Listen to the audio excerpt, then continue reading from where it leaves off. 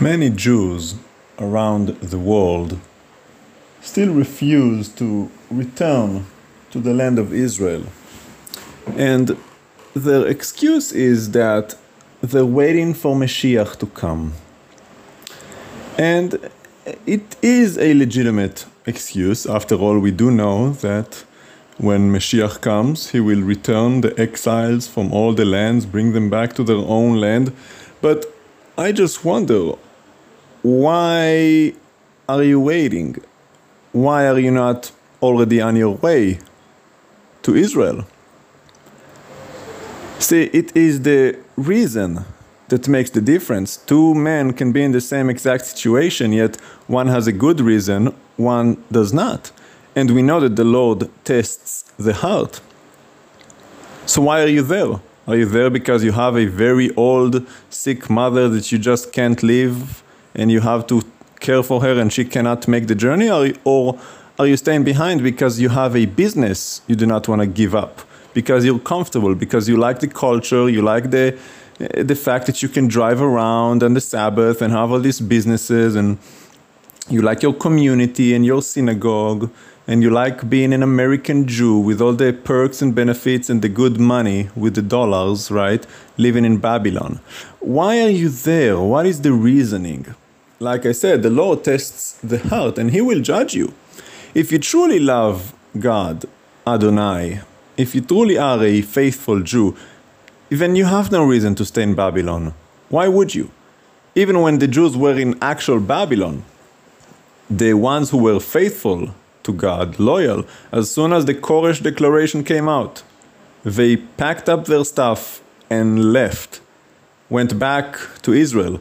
And we know there were a very few, I think a few thousands maybe, that actually went back into the Holy Land. But then what happened later? The story of Purim.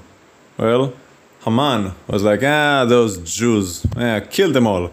And it's the same story that keeps repeating. Then in 1917, the Balfour Declaration, much like Koresh, you can go back home now, but we don't want to, we're comfortable here, and besides, we don't want to leave our businesses behind, we're making good money, we like the culture, we have our synagogues, we have our infrastructure, we're comfortable.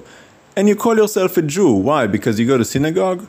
Because you have a kippah, tefillin, tzitzit, you wear a black hat, black suit, the Eastern European Jews? Where is that in the Torah? If you are truly faithful and zealous for God, first off, if you really want to know what you should do, why don't you pray about it? What happened to prayer? Nobody prays anymore. You treat God as if He doesn't even exist and you call yourself a Jew. What is this? How can you be a Jew and say you keep the Torah? You don't even speak to your father. You don't even ask him a question. You don't seek his direction. That's a lie. And worse than that are those who seek the rabbi's direction, and the rabbi himself is a Pharisee hypocrite that doesn't even know the Lord himself. See, I'm sure that many Jews in Europe went to their rabbi, Rabbi, what should we do? Should we go to Israel or should we return? And of course the rabbi, seeking his own interest, well, they are his congregation. Without them, he has no power, he has no income, he has no congregation. So he said, well, just stay here, wait for Meshiach to come and get us. And they, hearing what they want to hear, because truth be told, they didn't want to go, they stayed. And you do the same exact thing. And what do you think? Meshiach is going to come and get you? Why? You don't even want to go. Meshiach or no Meshiach, you're very content with where you are. You have no desire to leave. You don't want to get out of Babylon. You love it. If you didn't, why don't you leave? There is no reason for you to stay. Nothing. Except that you are godless and love being a part of the Babylonian system. If you truly loved Adonai, if you were zealous for Him, you will return to the land.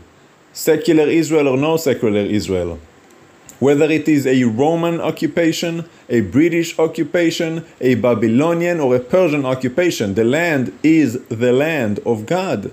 And if you truly have your heart with God, which some of you claim to but you don't, if you truly love Him, Why don't you want to be in the land that he promised to our ancestors, the land of the fathers, the forefathers, the land of the promise?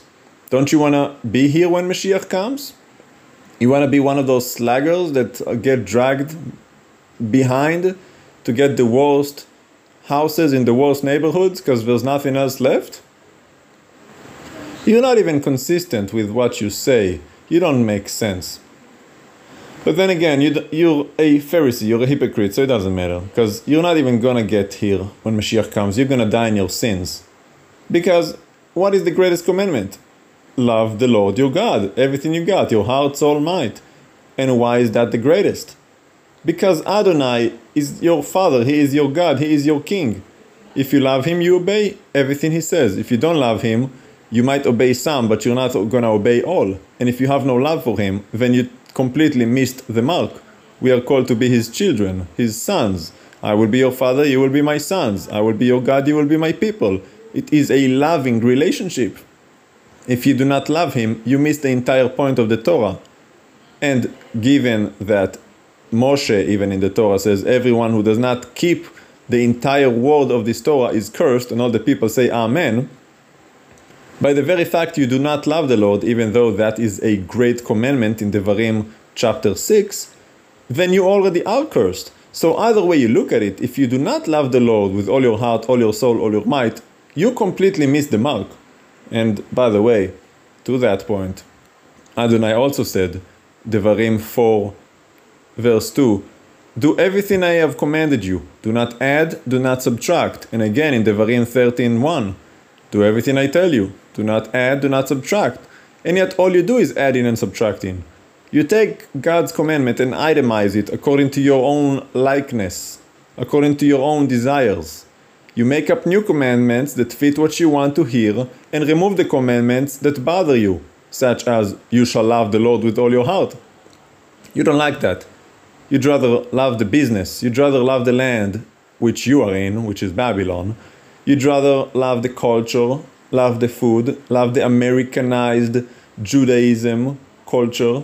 You don't love Adonai, but then you make up new commandments as if you are to light up the Kiddush candles, as if that was a commandment. You put on tefillin as if that was a commandment. And you say, you have commanded us to wash our hands, as if that is a commandment. It's not. So you remove commandments, you add commandments, and on top of all, you don't keep the most important commandment. And you think what? Meshiach is going to come and get you when it's time? No. You're going to hell. You are the same rebellious generation all the way back from the desert. When God told them to go, they said no. When He said no, they said we'll go. No. It's over for you. Unless you repent right now when you hear this message and are confronted with the truth. See, God gives you grace, but grace has a dead end. Grace has an expiration. Grace has a limitation. It is not eternal. Grace is for a moment to allow you to repent. But when the time is up, it's over. And if you hear this message and still choose to reject it, well, there you have it. You have already chosen to reject. And therefore, it's over for you. You're not going to get a second chance. You have chosen to stay behind. You have chosen to reject God, to reject Adonai, to reject His Torah. And therefore, you will die in your sins. And that's it. There's nothing else to it. Don't worry about Yeshua. Don't worry about Christians. Don't worry about jihad and Islam and Buddhism. You are the ones called to be a people of God, and you are the ones who rejected it. Therefore, you are your own worst enemies. Nobody else. You are going to hell.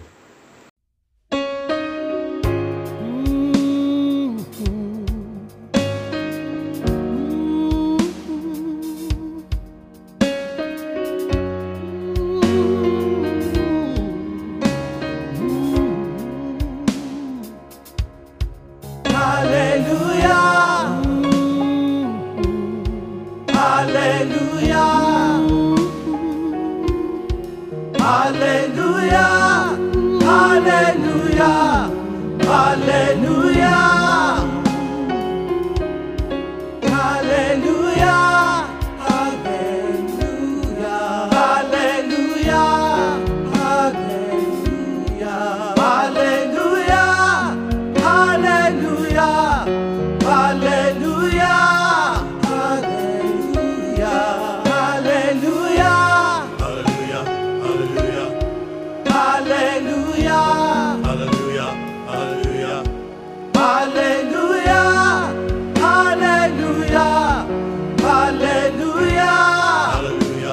hallelujah.